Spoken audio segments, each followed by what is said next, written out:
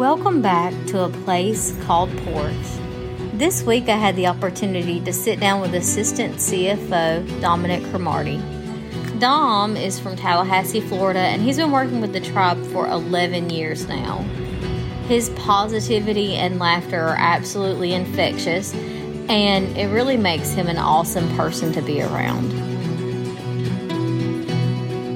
So, Dom, tell us about your background. Like, where are you from? I've worked with you for a while now, I don't really know you on a personal level, for better or worse. And so, I'm really interested to know your background. Where did you grow up, and all of those sorts of things?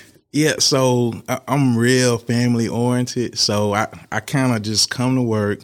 I do my job the best I can. I get back home because I got a stay-at-home wife with 3 kids, and we not from this area. So my wife depends on me a lot. So I got to be her friend, confidant, everything, because we don't know anybody when we came here. But I'm from Tallahassee, Florida, and born and raised there. I did get out of Tallahassee a little bit. I went to college in Virginia at a small school, Ferrum College. I was on a scholarship, but it wasn't a full, it was partial scholarship there. I spent 2 years there playing a little football, and it snowed, and I almost got in the worst accident ever driving home on black ice. And I said, yeah, so it's time for me to come on back to Florida because that's where I'm from. So I end up coming back home to Tallahassee. I finished up at Florida A&M. I got my bachelor's in accounting from there, a master's in accounting, a master's in financial management. And from there, I pursued my CPA. So my goal always was to be a professional football player. But, we growing up in the project area, a lot of us have that goal simply because it takes us out of, where we are, and we always thinking about, man, how can I do better for mama, right? In my case, my dad, my mama and daddy split when I was about 5-6 years old. And then, that split was bad on my dad. When I was younger, I didn't realize how bad it was, how much the woman in a relationship keep things together. They tolerate so much, and they give the man multiple opportunities to get things right. And, the man takes that for granted. And then when you lose that, it's like my daddy kind of lost his foundation. Mm-hmm. So he started, drugs, getting into robbery, things along that line. And so he spent a lot of time in and out of jail. So nonetheless, he wasn't in my life. So you just see how much your mother sacrificing for you. And I have a little brother. And you just see that sacrificing of working 2 jobs, trying to make it out. You see, you stand in a project, so that's already not the best of situations, but you also see where, some nights there's nothing to eat, sometimes you're going to lose water, but you see how your mama just getting up every day and keep grinding.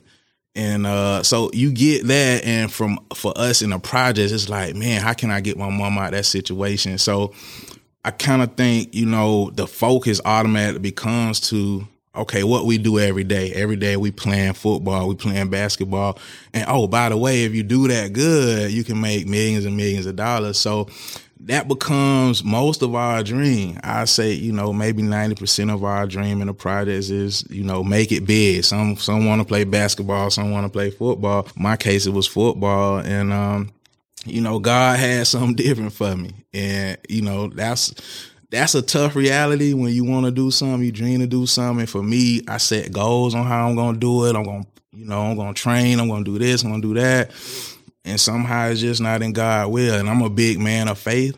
So, it took me a little bit to grasp that concept that, maybe this ain't what God wants for me, but I always was smart. I got in some trouble, but I was always the guy that said, man, I'm going to do this troublemaking, but I'm going to be so smart that they're not going to be able to turn me away, right? Yeah. I'm like, okay, I'm going to do the knucklehead stuff. I'm going to wear gold teeth. I'm going to have locks. But guess what? They're going to look at my grades and be like, man, shoot, I got to make a position for this guy because he's just too smart. So I took that approach. So I always, regardless of, what, I always got grades. Yeah. And I tell people, I'm not the smartest guy, but when I come to class, I'm going to sit in the front of the class, regardless of what people might say, and I'm going to ask all the questions. So when I ask all the questions, I'm going to take good notes. And I can make a BRA. All I got to do is study from there, right? That's right. And I always knew I wasn't a guy that was not going to be able to study and still make A's. But I always knew I didn't want to be a statistic. Statistic, and where we come from, is the black guy that ends up, in jail or dead. And, and you just become another number. So I knew I didn't want that, one, because, I always want better for myself, two, because that's what my daddy was doing. And I always say I didn't want to be like my daddy because what I saw of him and what he was doing to my mama, and my mama was my most important thing. The most important thing to me was my mama. So I'm like, man, you hurting her and you putting her through this, and you doing it because you drinking or you on drugs. So I can't do that. I got to be better than you, right? So you're from the minority community, just like the Native American community. And that is like the biggest connection here. And I just thank God that he allowed my path to cross with Poarch, because when I hear the Poarch stories, the minority, the being judged, the being discriminated on, the being talked about because of your color, I can relate to that. I'm not tribal. But as a black man in America, I can relate to all the struggles that, the tribe goes through. And unfortunately, though, we still going through them. It wasn't any supplemental anything for us. We take it and we learn from it, we grow from it, and we just live with it. I come into a room knowing that I'm probably, the only black man in the room, but the Lord has me prepared, and I just, I do what he put me here to do, and I just keep it moving. You have to, right? I mean, sometimes, I think that gives you an important perspective too, because if you think about it, Dom, everybody, and I won't say everybody, let me caveat by saying, there are a lot of people that walk into the room and they're like, I'm the only woman in the room, or I'm the youngest person in the room, or I'm the only Native American in the room, or I'm the only black man in the room. Yeah. I heard this quote or read this quote somewhere, and it says, we're all more alike than we are different. Correct. Yeah. And I agree with that. And that's the only way I'm able to make, with the grace of God and of course, but also because we have so much alike. So when I get to talking or when I get to explaining things, it becomes more about, the job at task and less about, okay, the only black man or the youngest one in the room and those other things that really doesn't mean anything if you can get the job done, right? So, and then we become, good teammates. That's right. And we can get past the things that looks different on the surface because we have so much alike. And at the end of the day, I just want to make people feel good, right? And feel good about whatever they're doing. I try and encourage people to, think about things differently, because once you do that, you will see that, okay, these people are more like you than not. It's just they might go about it a different way. And I will tell you, Dom, like in the time, how long have you been working for the tribe? All right, so... Which now you started at Wind Creek. I started at gaming, so... combined, I'm going into my 11th year. Okay. All right. So I didn't know you too much over at gaming. Right. Like maybe a little bit. I can't really remember. But I know that we worked together a lot since you've been over here at tribal government. How many years have you been here at tribal government? So going into my 5th year at tribal government. Okay. And that goes so quick. It does. Man, I just started. Already it's gonna be 5 years over here, and man, it's been a blessing, right? But at gaming, they kept me on the move a lot, so I was the controller over our parimutuel operations. So and what's parimutuel for those who may not be? So parimutuel actually be level 1 gaming. So bingo is a game. So basically, what bingo is saying, hey, the money comes in, and you're not playing against one particular machine. You're playing against a pool of machines in the same pool, and whoever gets that bingo card wins the game. So parimutuel is saying, hey, the money is going into the pool, and you're playing against those people in the pool, but the house is going to take a percentage, and then whoever wins is going to take a percentage, and the money will be divvied up that way. So level 3, you go into it, you got a machine, it's me against that one machine. Level 2 is you got a machine, you playing against that machine, but that machine might have a group of machines that's playing against each other, and whoever get the bingo card is going to win. And then pari-mutuel is our money goes into a pot, house get a rate, house has nothing to do with the outcome. The dogs in this case are run, and then the pool pays out. Because pari-mutuel is more, that's more about the dog racing, horse racing, all that kind of stuff. Yeah, so it was interesting. It is about those things, but we was able to, include poker there. So poker is also considered kind of like it goes into that pari-mutuel world because the money, you're not playing against the house, right? So as long as you're not playing against the house, then we was able to make an argument that that's still considered pari-mutuel wagering, which is why we also had poker rooms at these pari-mutuel facilities. And we was also able to bring in table bait games because these games has a designated dealer. So what happens there is, let's say you have somebody that says, hey, I want to be a dealer. So we'll say, okay, in order to be a dealer, you got to have, in Gretna's case, it was $50,000. So you have to buy in with $50,000, right? So then you become the house. So then everybody plays against you. Now, us, on the other hand, Poarch, we take a percentage. All we doing is taking a rake. We take our rake, much like the dog racing, it goes in, we take our rake, and then the rest of the money is paid out to whoever actually win that pot. But let's say if somebody wins $50,000, right? That dealer is the one losing that money, and Poarch is just getting a rake of that.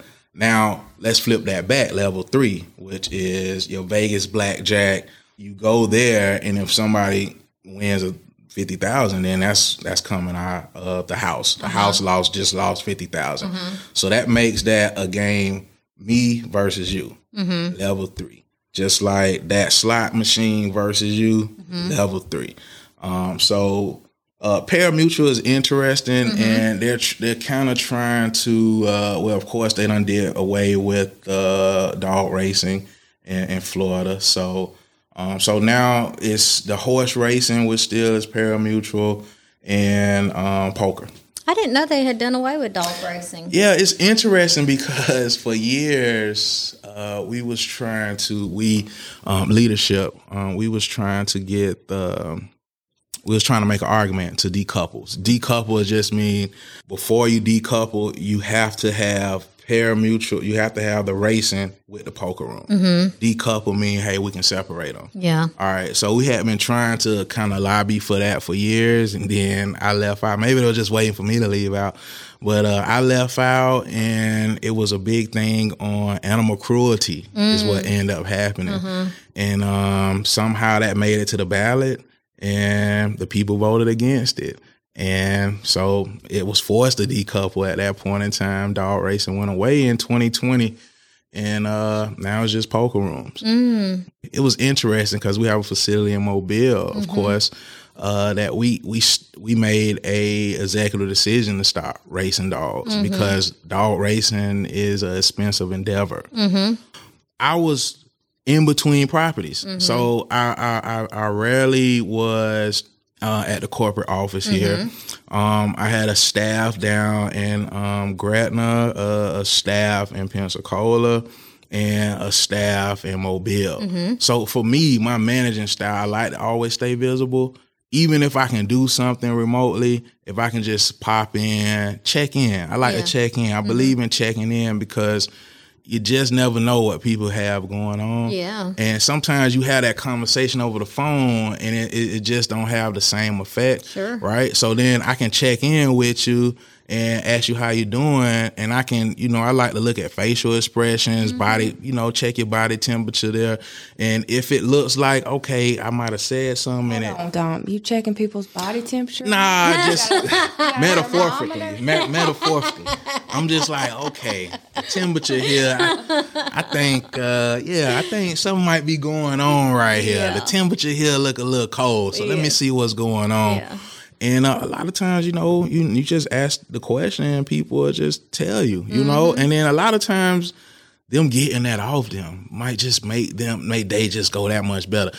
Easy things like that in life, I like to take advantage of, right? Because I don't do a lot of things A+, but if I can do a lot of little things A-, I'm gonna make a lot of people happy. Yeah. If I can impact lives that way, I think that's what God put me here to do. So, that's what I'm gonna do. Well, and that's one thing I was gonna say is in the time that I've been knowing you, you're always upbeat, you're always positive, you've always been encouraging, hey, Miss Samora, how we doing today? And you're genuine about it. And I think that's the difference, is that authenticity and that genuineness. Right. And I don't know if you've always been that way, or if that skill set for you was honed while you were at gaming, because I know that's a big part of the value system there, is having genuine attentiveness. Right. And that's not something you always see, and it's something that's not always taught in the workforce or in the workplace either. But how did you end up from Tallahassee to Poarch?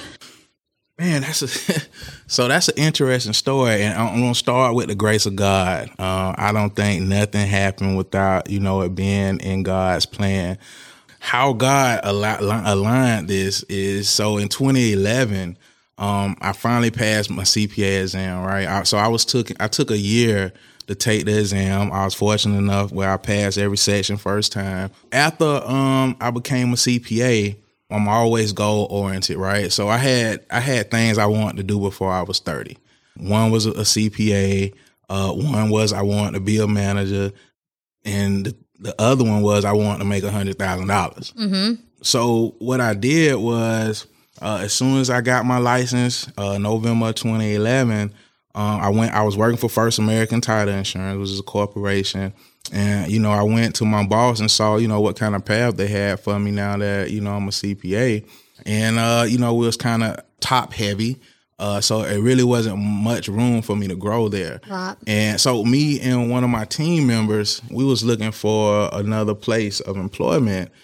And somehow, I wasn't looking at Indeed, and she was. So just so happened, Poarch was opening up the track in Gretna. Mm-hmm. And Gretna is about 20 minutes west of Tallahassee.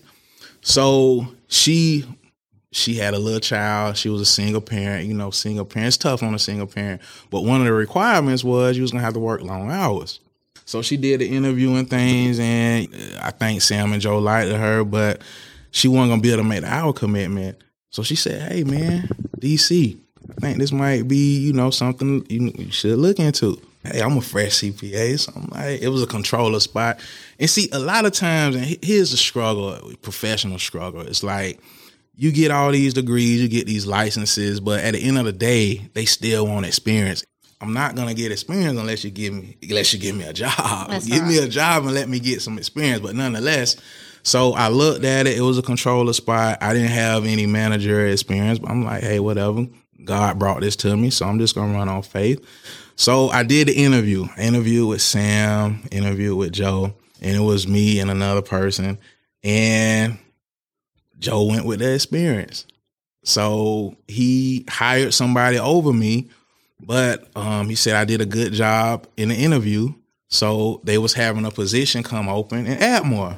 At the time, I'm like, I don't know what Atmore is. What is Atmore? So nonetheless, when Sam called me and said, hey, you want to apply for this senior accountant position, but it's in Atmore. And at the time, I'm like, of course, yeah, okay, all right. We'll see. It'll be a little bit of a raise. It's not, financial controller, but yeah, okay. Because at the time, I was like a junior accountant. So not quite a senior, but right up under that. So either way, it was going to come with a pay raise. And of course, I had this goal. So I think at the time, let's see, 10 years, so I'm 39. So at the time, I think I was 28. So I only had 2 years to get there, right? So I'm like, okay. So I come up here, I interview. Joe them came down for my second interview. I did a test. Boom, got the job. I'm in there. Yeah. All right, so I'm in there. I got the job. Good. Now it's time for orientation. I get the orientation. And Joe comes in and say, hey, man, the controller down there wasn't working out. And he came, just so happened, he came to me before I was able to even get into my true role. I was still, so back then, they had like this orientation you go through for a few days and then you start working. So he called me while I was in orientation and said, yeah, 2 weeks, and then we're going to move you back down. So I'm like, okay, all right. So I was only in Atmore for like 2 weeks, 3 weeks in total. And then I left Atmore. So I didn't really get a chance to sniff it because I was staying in the hotel. I didn't have After that, I moved back down to Gretna. And when I moved down there, life just started moving so fast because the operation wasn't doing as expected. Sure. They had passed a referendum, but apparently it was other obstacles that you had to cross in order to get a gaming license, a casino license there, right? So this whole time was in limbo. So of course it was executive decision that we was going to start trimming down. Sure. So Ryan Exum was the property manager there. So they moved him back to, I think he went to Wetumpka. They moved him back there. And then what do you know? I came down as a financial controller, and then I ended up being the general manager and financial controller. I did not know that, Dom. Yeah, so when they moved him down, Jay and Brent came down and had a conversation with me and said, hey, what do you think about running the operation? And the biggest thing, it isn't the numbers. Yeah. It isn't the projections trying to figure out when is the best time. It's the people. Mm-hmm. What education don't teach you is how to deal with the people. Well, managing people is an art form. That's art. Yes. And I think you have to put time into this. Mm-hmm. This don't just come. Mm-mm. That's why you have good managers and you have managers that, right? Because they don't put time in it. Yeah. But for me, and you ask me where it come from is, my grandma, so many people in my life was just so patient with me. Mm-hmm. When I wanted to go off to the wrong path, they was just patient. And they just showed me so much love. And I just felt like I was just so blessed because I had friends dying, going to jail. And for some reason, God just kept me living. Mm-hmm. And I'm like, it got to be a greater passion. It got to be something greater for me, right? So I'm like, why in the world would I wake up mad or anything like that? Why wouldn't I cherish each day when God done thought enough of me to keep me in the number and also on the right path, right? So I was property manager there for, let's say, 6 months. So then they said, hey, we could get somebody to run a property. I know you the financial guy. How about being the controller for all three pari-mutuels? We want to consolidate. We want to centralize accounting, and we think you the best person for it. I'm like, well, why not? Okay, so now you got to move back to Atmore. So, man, my life was moving so fast in 2012. I started in Atmore, by the way, I got married in 2012.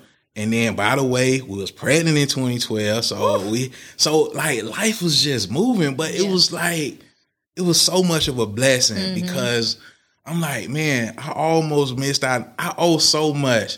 My coworker, I tell her all the time, I know I owe it to God, but God somehow put it in her to cross paths with the Poarch Creek Indians that I'm so much alike. And my wife get on me sometimes because she say, oh, you think you travel. And I say, and I know she's saying it jokingly, but I relate so much, man, outside of the tribal number, which I'm still waiting on that. I done put in my application for that.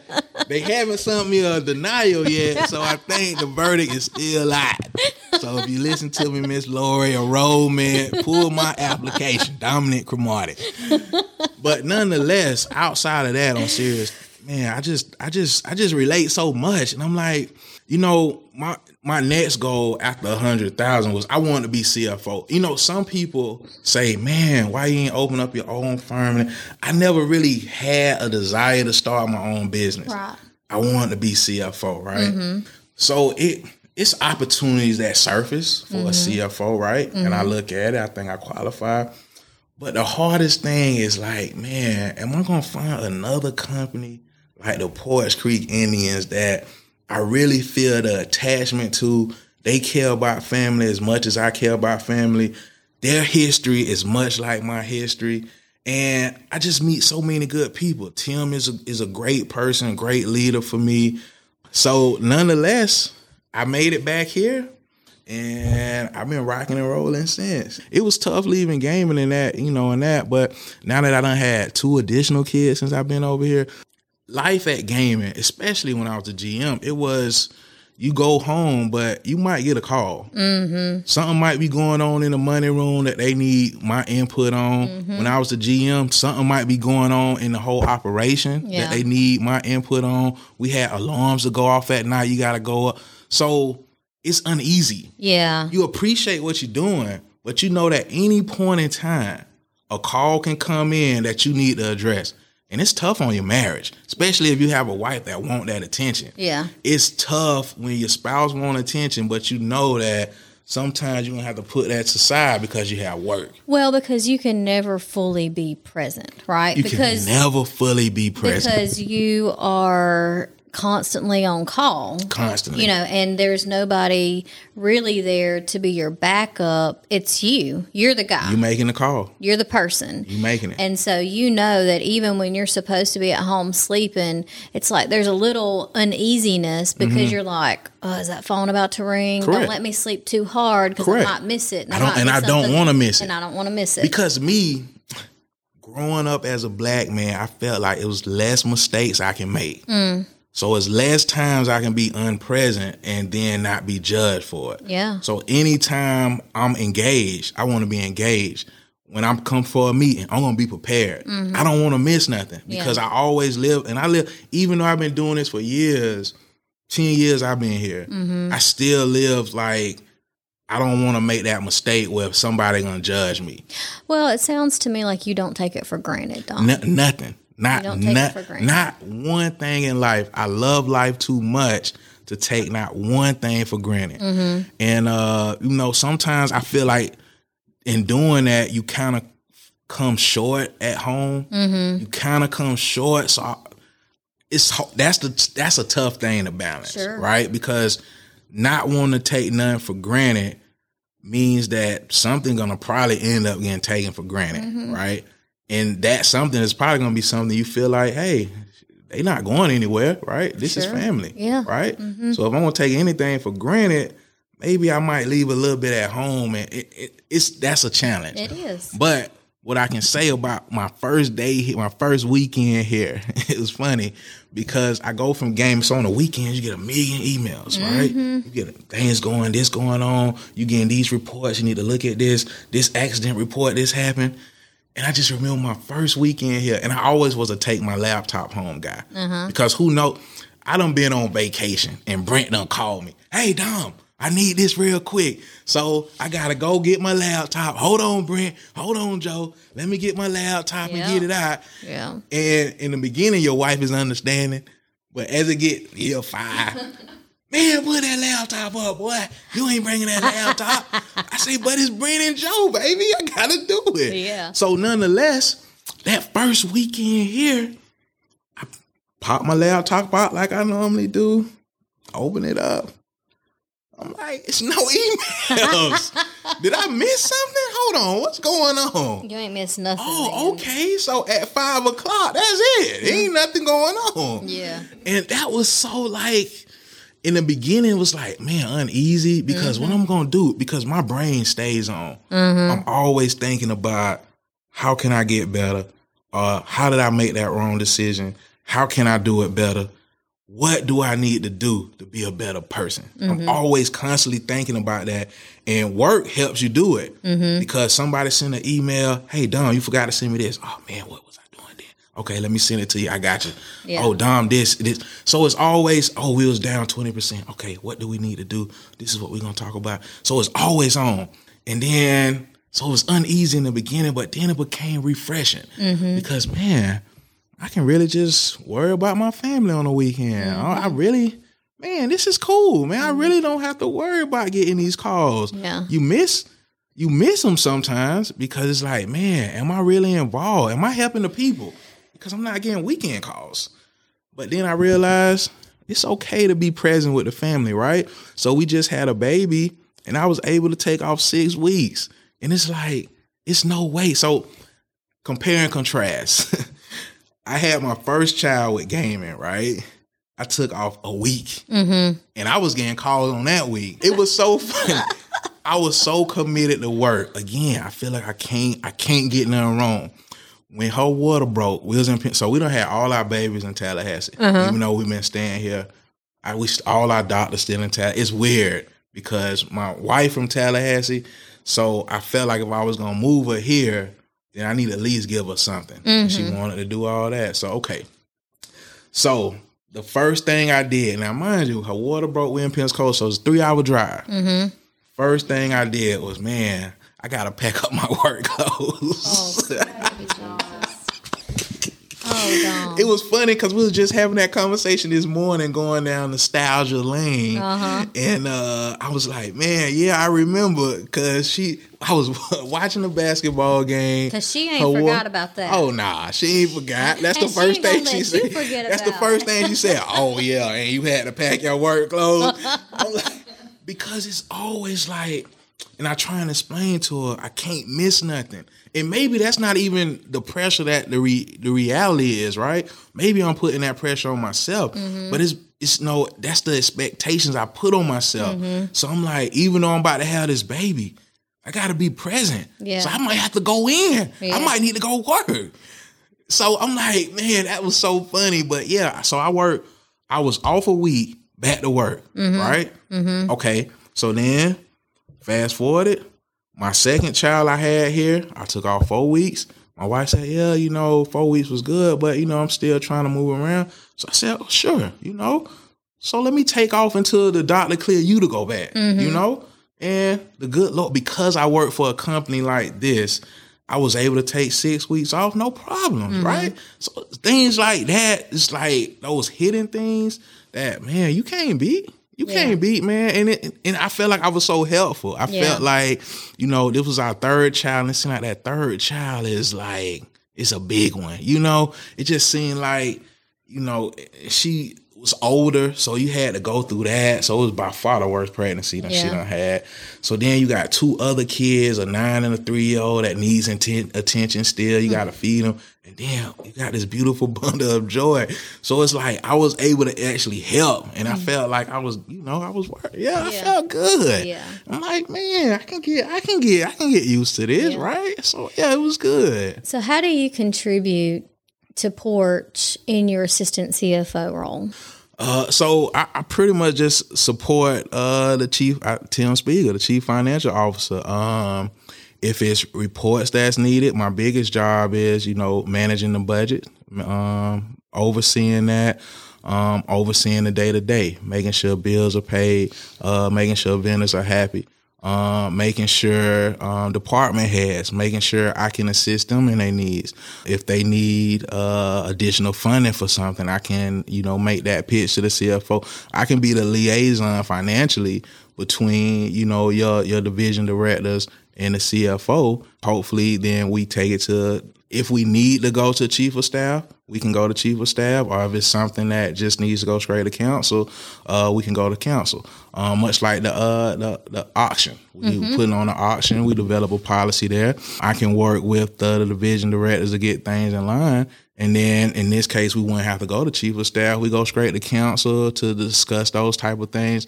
So me, I'm like, I'm just handling the grind, the grind of the tribe, the little things that keep the tribe moving forward on a day-to-day basis.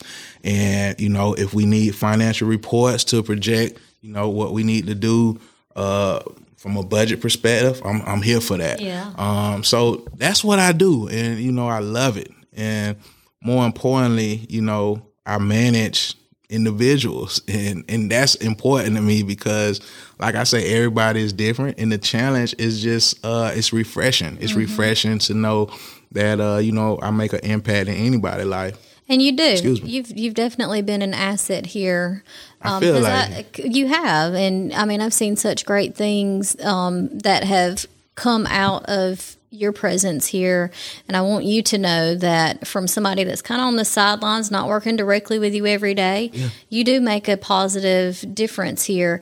What do you think in the 5 years or so that you've been here, what do you think has been your proudest moment? Oh, man. No COVID stuff, though. No COVID stuff. I mean, but talking about COVID, seriously, it was proud to know, that hit, and we still had a budget to get ready for, right? Mm-hmm. And, we was in the middle of 2020. We had to get ready for 2021 budget, and it felt good to know that we also, we was rolling out, man, we had a couple things we was working on. We was working on a new lease software that we was able to get rolled out. And also we completed a $54 million budget, during COVID. And we didn't miss anything. All the T's was crossed, all the I's was dotted. And, that was a proud moment there. Just speaking of COVID, I don't think COVID was all bad. It was bad from a perspective of we lost lives. Sure. So once we get past that, but I think we got a lot of good things accomplished during COVID. But I think my proudest moment, man, that's interesting because I done had 2 kids, right? So personally, it's going to definitely be able to, me being able to share those moments with my wife, Kimberly, and our 2 kids since I've been here. But I think from a professional perspective, man, I don't know, man. We done did a lot of good things. We done got Workplace rolled out. We done got Concur rolled out under my presence. Lease software we got rolled out. So it's so many proud moments, and each moment, we had so many obstacles. And the biggest thing is, I think the proudest would just be able to get department heads to buy in. Sure. I just think that buy-in is just so big, regardless of what we have coming. The ability to be able to get leaders to buy in and be open-minded to what we have. Because, the tribe been doing things X ways for X amount of years, way before Dom got here, right? Mm-hmm. So to be able to get in front of council, to pitch a good idea, and to be able to get in front of directors to tell them that this idea is coming, and to be able to execute that, and then be able to sit back and be like, man, that's really working out how I liked it. Or we could have tweaked this, we could have tweaked that.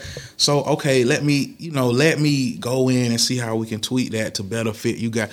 I think the satisfaction I get from the buy-in and people, gaining trust in me is probably my fondest moment. And I can't really pinpoint one because all of them contribute to just one satisfaction. Mm-hmm. And so I would have to just stay with that. The buy-in.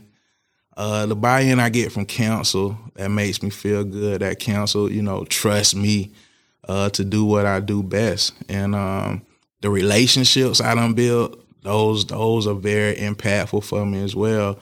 Especially with me and Tim, coming in, you just don't know how that relationship gonna be because, it's an age gap there, and Tim been doing it for X years, I've been doing it this, and you just don't know how that is gonna work out. Mm-hmm. But man, that's really been, the relationship I built with him and the trust I done gained from him has also just been so impactful, and I think it's gonna benefit me.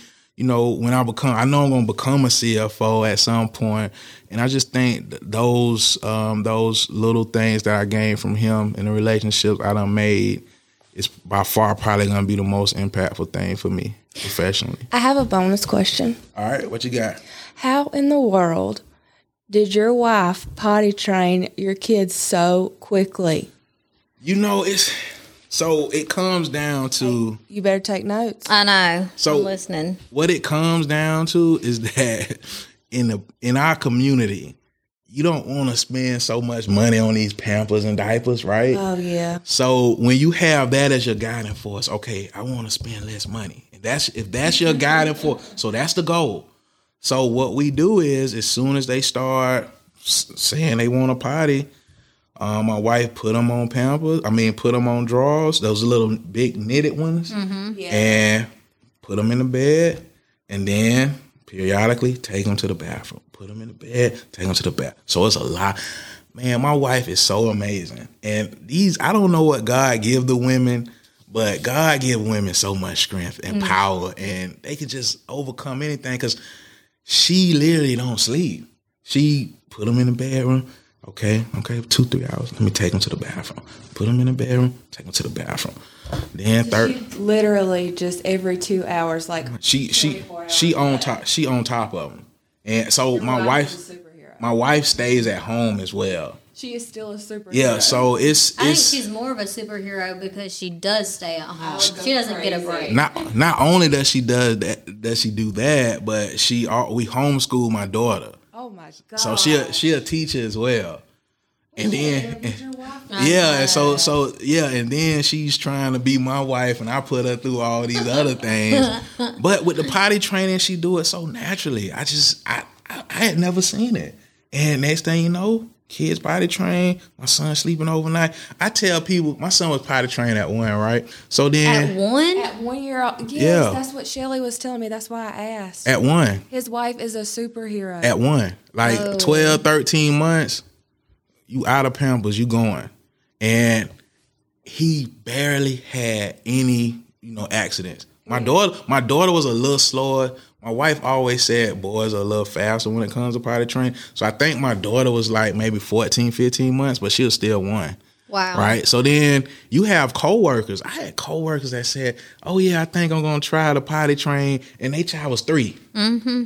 And I'm like, man, you know how much money you've been spending on pull-ups? And so my wife like, no. We're going to spend less money. I'm like, okay, you want to save money? I'm down for it. So yeah, she's just a super mom. Facts.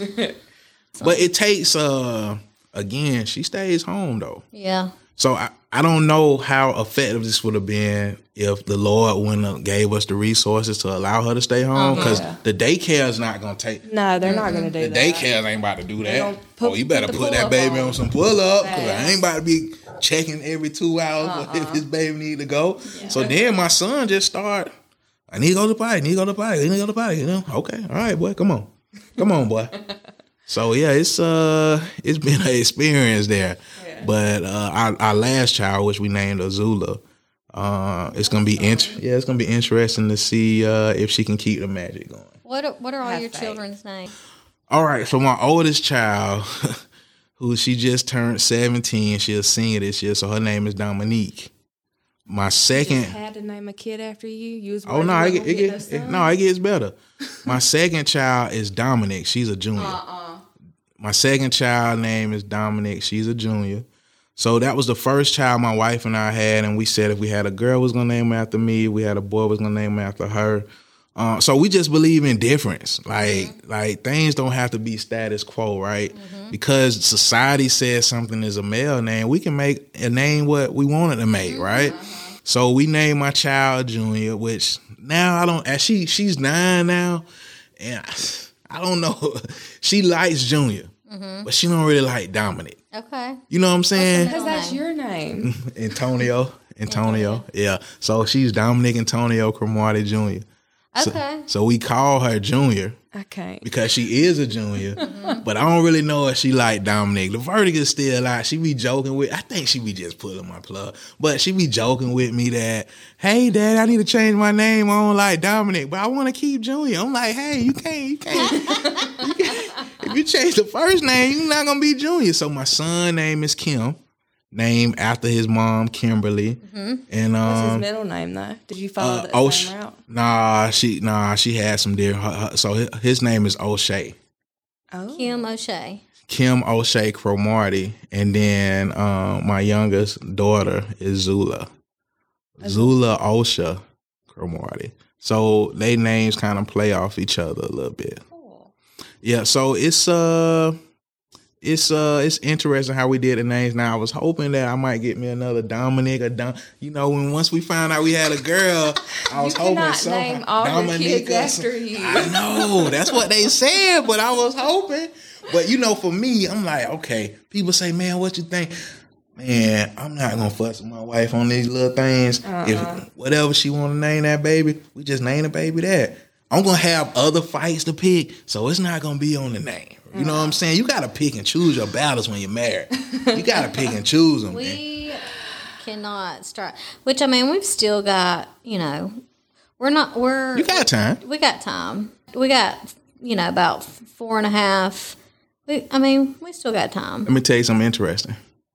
We left the hospital with no name. Okay. And we didn't get a name until we just got her Social Security card last month. Really? At 4 months. How?